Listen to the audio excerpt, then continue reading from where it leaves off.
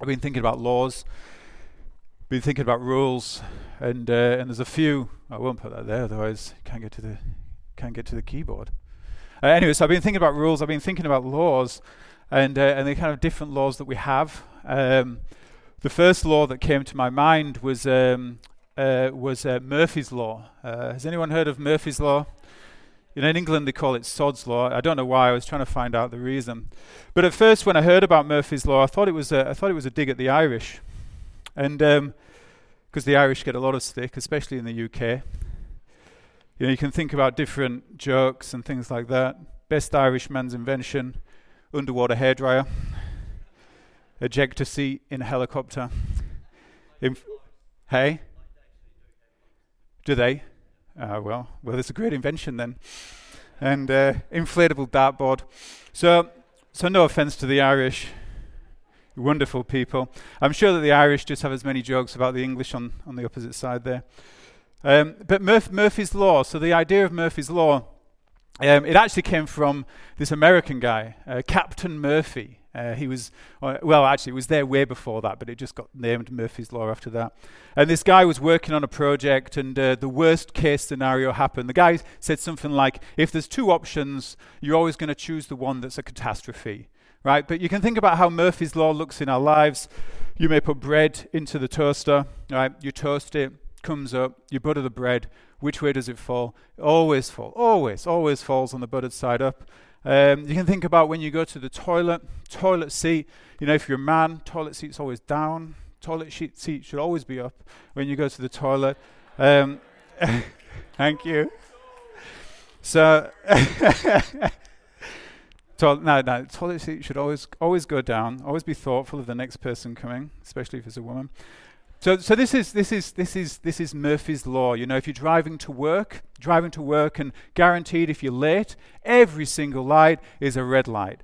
The issue with Murphy's Law is that I think as human beings, often we're attracted to the negative. It's not actually true. You kind of like when you walk into the toilet and you see the toilet seat kind of up, if you're a lady, you just kind of like it imprints on your mind. This is always the case. This is always. It's like it's not always the case. It's just that you remember the negative. It's the same way like you always remember when the red lights are there, but you never remember the times that every single, you kind of get through all the green lights and you get to work on time. We don't remember those times. We just remember the bad times. So Murphy's Law, I don't think it's actually true. But there's another type of law as well. There's scientific law, So if you're boiling the kettle, that the water boils at 100 degrees every single time. Doesn't matter where you are. Doesn't matter whether you're in the UK or Australia, Europe, wherever. The water always boils at 100 degrees. It never boils at 95 degrees. It always boils at 100 degrees. Right? That's just the way things are.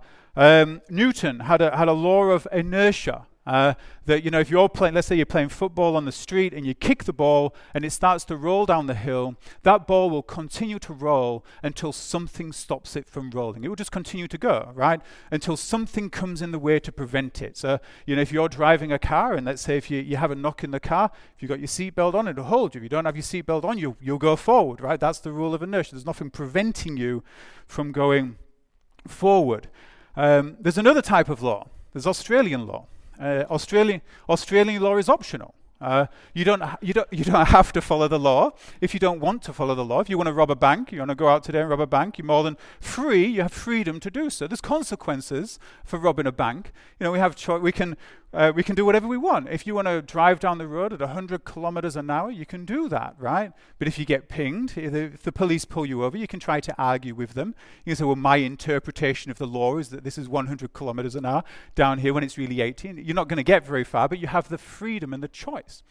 The thing is with Australian law is this. It's like, and it reminds me of being in the UK, that if I commit a crime in the UK, I'm not saying that I committed crimes. Well, I did break some laws in the UK, but the point is this: that if I leave the UK and come to Australia, they can no longer hold me accountable, right? They can't get me unless it's something extravagant. You can think of like Edward Snowden, Julian Assange, and they try to extradite people to bring them back so they can put them on trial. But generally speaking, if you flee the country, it's goodbye. That's why I'm here. So living up to Australia's name of inviting convicts. But that's Australian law. And also if you die, they can't hold you accountable, right? They're not going to put a corpse in prison. They're going to be sat there like that. It's not going to happen. If you die, you can't be held accountable to Australian law. Then there's another law. There's God's law, right? So the spiritual law. When God created all things, he infused his attributes. So God isn't creation. God is apart from creation. But his attributes, his characteristics are found in creation, right? So this means that it doesn't matter where you go, what country you live in, whereabouts, doesn't matter where you are in the universe, doesn't matter whether you're living or dying, God's law is still there. It's always there, and you can feel it. We know it, right? So it's like if you start to take the wrong choices in life, if you start to take the wrong direction, if you think alcohol is the way to go, or drugs is the way to go, or sleeping around is the way to go, or crime is the way to go, or stealing or lying or whatever it is, the consequences will be upon you. Even if you don't get caught in this life, the consequences are there. Broken families, broken relationships, you end up in prison, you end up with bad health. The consequences are there because this is God's world. This is God's world. So the text that we're going to be looking at today is Proverbs chapter 10, verse 9. And it says this, it says, "Whoever walks in integrity walks securely, but whoever takes crooked paths will be found out." Another translation says, "The one who lives with integrity lives securely, but whoever perverts his ways will be found out." Whoever walks in integrity walks securely, but whoever takes crooked paths will be found out. It's this idea of God's law in this world. If we walk with integrity, and the word integrity in the original language means wholeness, completeness, right? So the idea is who you are here today on Sunday is exactly the same person that you are on Monday and Tuesday and Wednesday. The way that you treat people here is the way that you treat your wife or your husband during the week. The way that you treat people here is the same way you treat people at work. It's wholeness, it's completeness, it's integrity. So the one who lives with integrity lives securely, but the one who takes crooked paths will be caught out. The idea is living the whole life under the lordship of Jesus Christ. When this text says that we walk securely, it doesn't mean that everything will go well for us. It doesn't mean that life will be roses. What it means is that we don't need to keep looking back over our shoulder. We don't need to be anxious. One person said this, he said, "If you tell the truth, you don't have to remember anything." Right? If you tell the truth, you don't have to remember it. I don't have to be thinking, what did I say to this guy? What did I say to this lady? I don't need to worry about that. I don't need to be anxious. I can sleep well. The crooked path, the King James Version puts it like this. Have you got that slide? I love the King James. "He that walketh uprightly walketh surely, but he that perverteth his way shall be known." The idea here is somewhat, I was listening to one guy explain this, and he said that it's like, has anybody ever suffered with a bad back? I'm sure many people have, right? And so sometimes if you've got a bad back, you might need a walking stick. Rob has a walking stick over there. I could use it as an example, and anyway, it doesn't matter. And anyway, so the idea of this is walking uprightly, walking with your shoulders back. But when we're taking the crooked paths, we can start to walk like this. So, well, we don't really walk like that, but metaphorically, we kind of walk like this. It's walking the crooked path. It's like we're staggering along. It's difficult for us to walk because of the path that we're taking, right? I'm not saying that anybody using a walking stick has walked a crooked path. It's just an example. And so the one who walketh uprightly walketh surely, but he that perverteth his way shall be known. But I think there's something else to this as well, that when we think about integrity, the wonderful thing about, let's say, walking the crooked path is the recognition that we're on the crooked path. So an element of integrity is to say, man, I'm on the crooked path right now. I need to get off the crooked path, right? That, to me, is showing integrity. It's showing wholeness. It's complete. It's a recognition of where I am, and I get off the crooked path, and I start to walk integrity. It's like just an admission of saying, man, I am fallen. I do fall short. I am sinful. Sometimes I am on the crooked path. Sometimes some of us take a longer walk on the crooked path. But it's a recognition that, when it's time to get off the crooked path, we're going to get on there. And that's the conviction of the Holy Spirit which does that. But there's two sides to the coin of this. When we're thinking about the crooked path, in one sense, you can visibly see if somebody's been on the crooked path, right? If somebody's taking the wrong choices and going the wrong direction in life, you can see it. I remember when I back in the UK, similar stories to what some of the men will have here from Shalom, is that back in the UK, up to various things, drinking far too much, doing various drugs, starting with with LSD, cocaine, ecstasy, mushrooms, cannabis, any single drug, right? So it's and I'm living this lifestyle on the crooked path, and it was visible.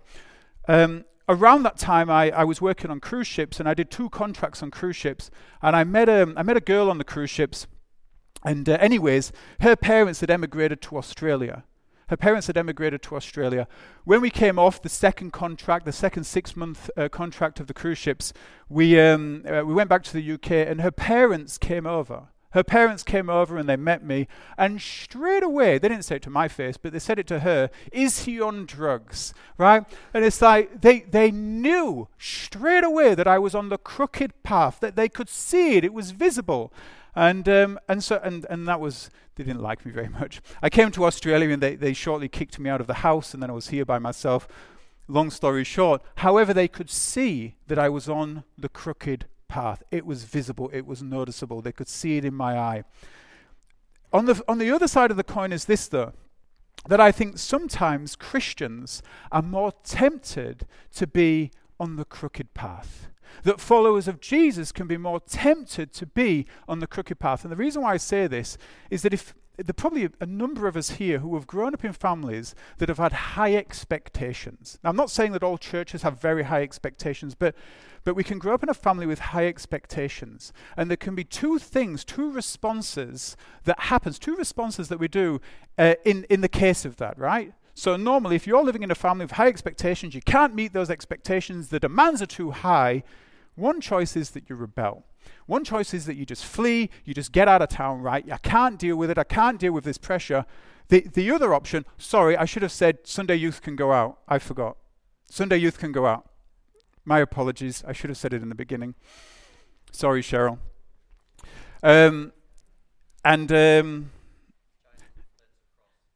Hey? Yes, well, Mark, there's many crosses against my name. One more won't hurt. So you're growing up in a family, and the family has high expectations, so you can either rebel, or what you do is you become a hypocrite. Right? So you become a hypocrite. So you start to fit in, right? Because in church circles, it's very easy to kind of brush ourselves off, put a smile on, everything's fine on the outside, but when we go home on after Sunday, or when we jump in the car, we go speeding down the road, and we might go to the pub, or we might go home and we might treat our loved ones badly, right? It's easy to kind of put the face on, put the facade on when we're in church, but then we're living the crooked path elsewhere. And that can be the same in families that have high expectations as well, as the same way as church. And the challenge with this, I've spoken to a couple of people in the past who have come to church, and they look around and they say, look how happy everybody is. Look how well everybody is living. And inside, they're tormented. Inside, it's challenging for them. Inside, they feel smashed, they feel low, and they feel like they can't fit in. Now, a church shouldn't be like that. A church should be the place where we can come together, where it's safe, where we can confess sins, where we're open, where we recognize our fallenness and our brokenness, and we come together as God's people, but recognizing that we are sinful people. One thing that I was thinking about this, or an area that I was thinking about this, that when we come and we can, it's like what Jesus said. You know when Jesus was speaking to the Pharisees, and Jesus said they were kind of vipers. He said they were whitewashed tombs. It's like this coffin, which is marble, right? Beautiful marble, white marble coffin, but inside is kind of just rotting flesh and dead men's bones. This is the challenge sometimes for followers of Jesus. It's like we want to live integrity. And when I say integrity, it's wholeness and it's completeness. In every single area of life, we are whole, complete. It doesn't mean we don't go wrong. It doesn't mean that we don't sin. But there's a wholeness, there's an integrity there. Jesus, I think, names this with the religious leaders. Now, when I was thinking about this, I thought about a film that I'd watched in the past. Has anybody seen the Picture of Dorian Gray? Anyone seen that? It's an old, probably no one. There was one hand at the back there. Yes, Jennifer, she's watched it. Great. I don't need to tell you now. So the picture of Dorian Gray, the story goes like this, right? There's this guy. He's in his mid-20s, in his 30s, good-looking guy, and everything's going well, right? He's a good-looking guy, right? And he doesn't want to lose his youth. He doesn't want to lose his youth. And there's this guy who comes along and paints this picture of him. Beautiful picture, wonderful picture of him. He admires this picture. And as the story goes, he kind of sells his soul. He sells his soul, and his soul is in this picture. Right? So now, it doesn't matter what he does. It doesn't matter what he does. It doesn't matter what life he lives. He stays the same. He never grows old. He never looks bad. He never gets a wrinkle. But the picture starts to change. The picture starts to change. So one day he goes back to the picture and he sees this kind of snarl on the side of the picture's face, and he thinks it's weird, it's strange. And he goes out and he keeps living this kind of like this debauched life, this bad life, this sinful life, and he keeps going back to the picture, and the picture becomes more and more disfigured. It becomes vile, it becomes disgusting. This picture is just horrible, and he covers it up. And eventually, after years gone by, he comes back to the picture and he looks at it, and it's absolutely disgusting. And to spoil the story, he stabs the painting, and in stabbing the painting, he dies. That picture is a picture of his soul. It's a picture of his soul. And it's not just that, it's a picture of all of our souls. What we see on the outside, when we see cleanness, when we see, you've got the smile, everything's going well, inside God sees something very, very, very different. He sees a vile, debauched soul. He sees something filthy and disgusting. This is what God sees. He sees our soul, right? I was thinking about this, and sometimes when people say this statement, they'll say, God loves the sinner and God hates the sin. God loves the sinner and hates the sin. I think in one sense, yes, but in another sense, no. Psalm 11:5 says this. It says, the Lord examines the righteous, but the wicked, those who love violence, he hates with a passion. God hates the wicked person. He hates the violent person. Chapter 5, verse 4-6 says, O God, you take no pleasure in wickedness. You cannot tolerate the sins of the wicked. Therefore, the proud may not stand in your presence. For you hate all who do evil. You will destroy those who tell lies. The Lord abhors, he detests murderers and deceivers. God hates sinners. God cannot stand sinners. In the same way that we might look at somebody like Hitler, and you say, I cannot stand what this guy did. It is abhorrent what he did. God sees us in the same light. And it's not just because God is cantankerous or God is mean or God is nasty. It's because of what sin does. Sin hurts. Sin destroys. Sin breaks down families. Look at the world. Look at the state of the world. That is sin. And it's not looking at the next person and saying, look at what you're doing. It's us. I was having a conversation with someone the other day, and they said, look at the leaders of the world, look at Putin and things like that, and look at what they're doing. And it's like, but where does it come from? Where does it come from? If let me put it this way, if it's about borders and about land, if I have my house, and let's say Anthony comes and he says, you know what, Jason, I'm going to put this shed on your property. And I'm like, I don't think so, mate. It's like, this is my property. You can't put your shed on my property, right? And we start to have disagreements about it. And I don't think we'd fight about it. But either way, this is the conflict. What I'm saying here is that this is in the heart of all of us. I can see it in my 3-year-old son. Just yesterday, we was at a party, and he's playing with this truck, and another kid comes up to him and tries to take the truck off him. And he doesn't have a bar of it. He's like, no, this is mine. And he starts crying about it. Now, he's got to learn to share, but the other kid also has to learn not to take. But that is in our hearts from the beginning. All of us are there. All of us are in the same place. I read a book a while ago called Ordinary Men, and it's about police officers in Germany, regular police officers who are going about their business around the 1940s. And then they're recruited into the Holocaust and recruited into the murder of Jewish people. These people were just sitting at home with their families. They were just regular police officers. And then they're brought in to do some of the most horrific crimes ever. That deception, That heart is in every single one of us. And that's why God hates sinners. He cannot stand it. Paul, amazingly, Paul says, when you're reading Romans and you come to chapter 1, when we talk about the gospel, often we talk about the gospel in this way. We'll say, you know what? God loves you. Christ died for you. All true. Paul, however, he starts in Romans this way. He talks about the wrath of God and the anger of God which is revealed on all ungodliness and all unrighteousness. It is the wrath and the anger of God. The reason why this is really important, and Paul lists a number of things. He talks about sexual impurity, evil, greed, envy, murderers, quarrels, deceit, malice, gossips, jealousies. God hates sin, and we are sinners. God hates it. He can't stand it.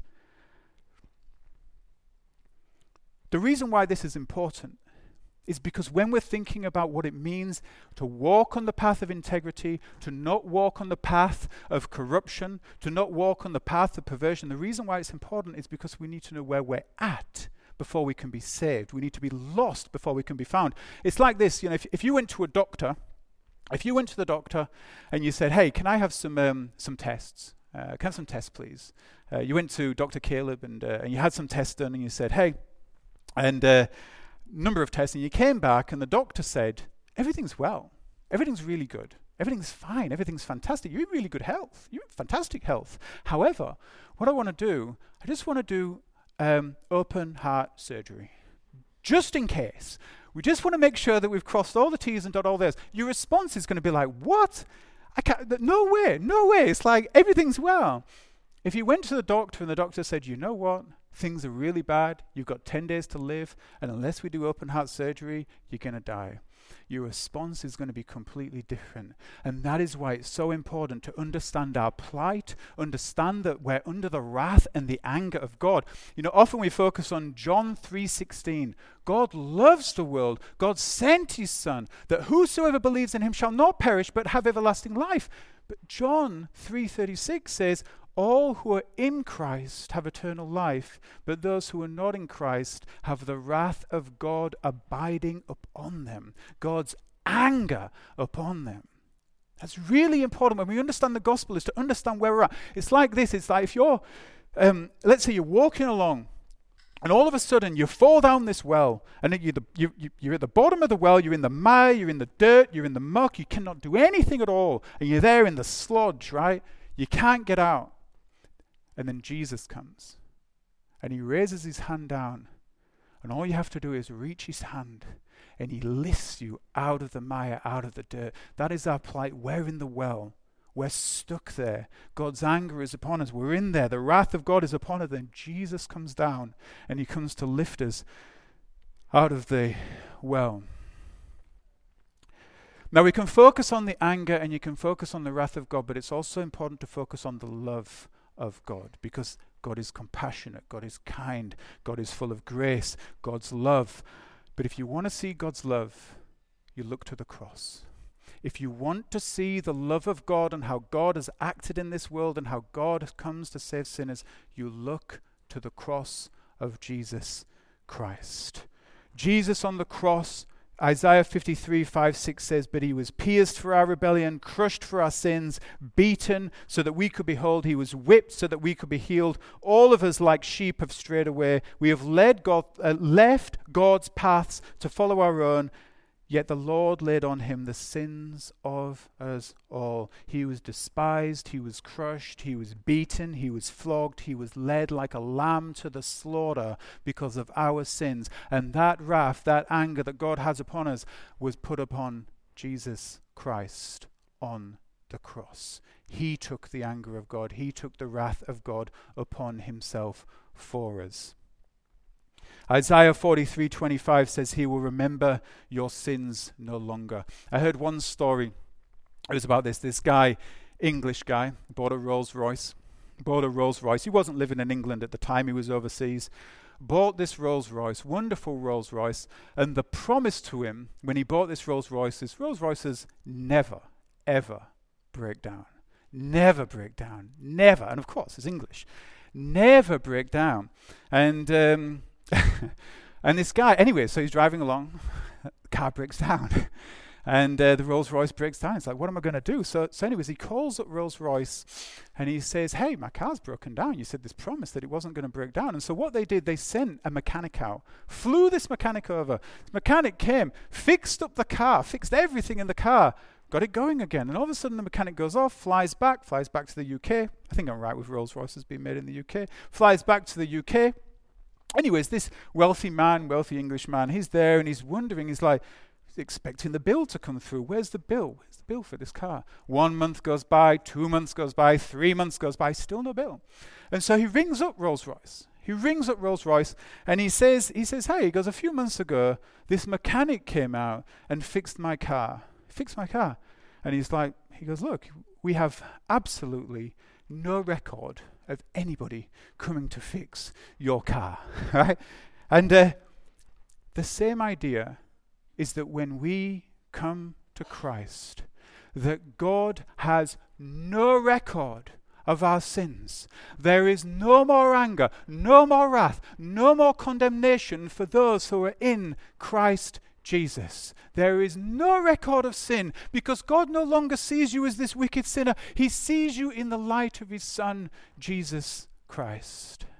No more sins, no more condemnations. Yes, we fall short. Yes, we stumble. But in God's eyes, it's been dealt with at the cross.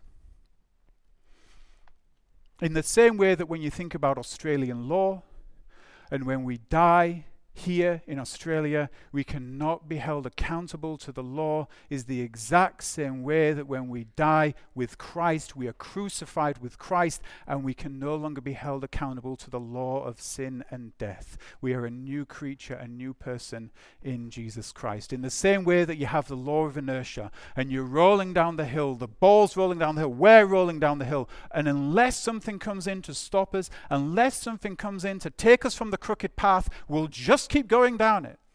And that's what Jesus Christ did. He takes us from the path. He stops us from going any further. He comes in and he renews us, and he gives us newness of life. Proverbs chapter 10, whoever walks in integrity walks securely, but whoever takes crooked paths will be found out. The idea of integrity here, the wholeness and completeness, it is not just behaviorism. It's not just live a better life. Just do this, and everything will be fine. The only way to have true completeness and true wholeness is by Jesus Christ, is by a transformation. The heart transplant, the open heart surgery, that's what we need, and that can only come through Jesus Christ, and that's how we're changed.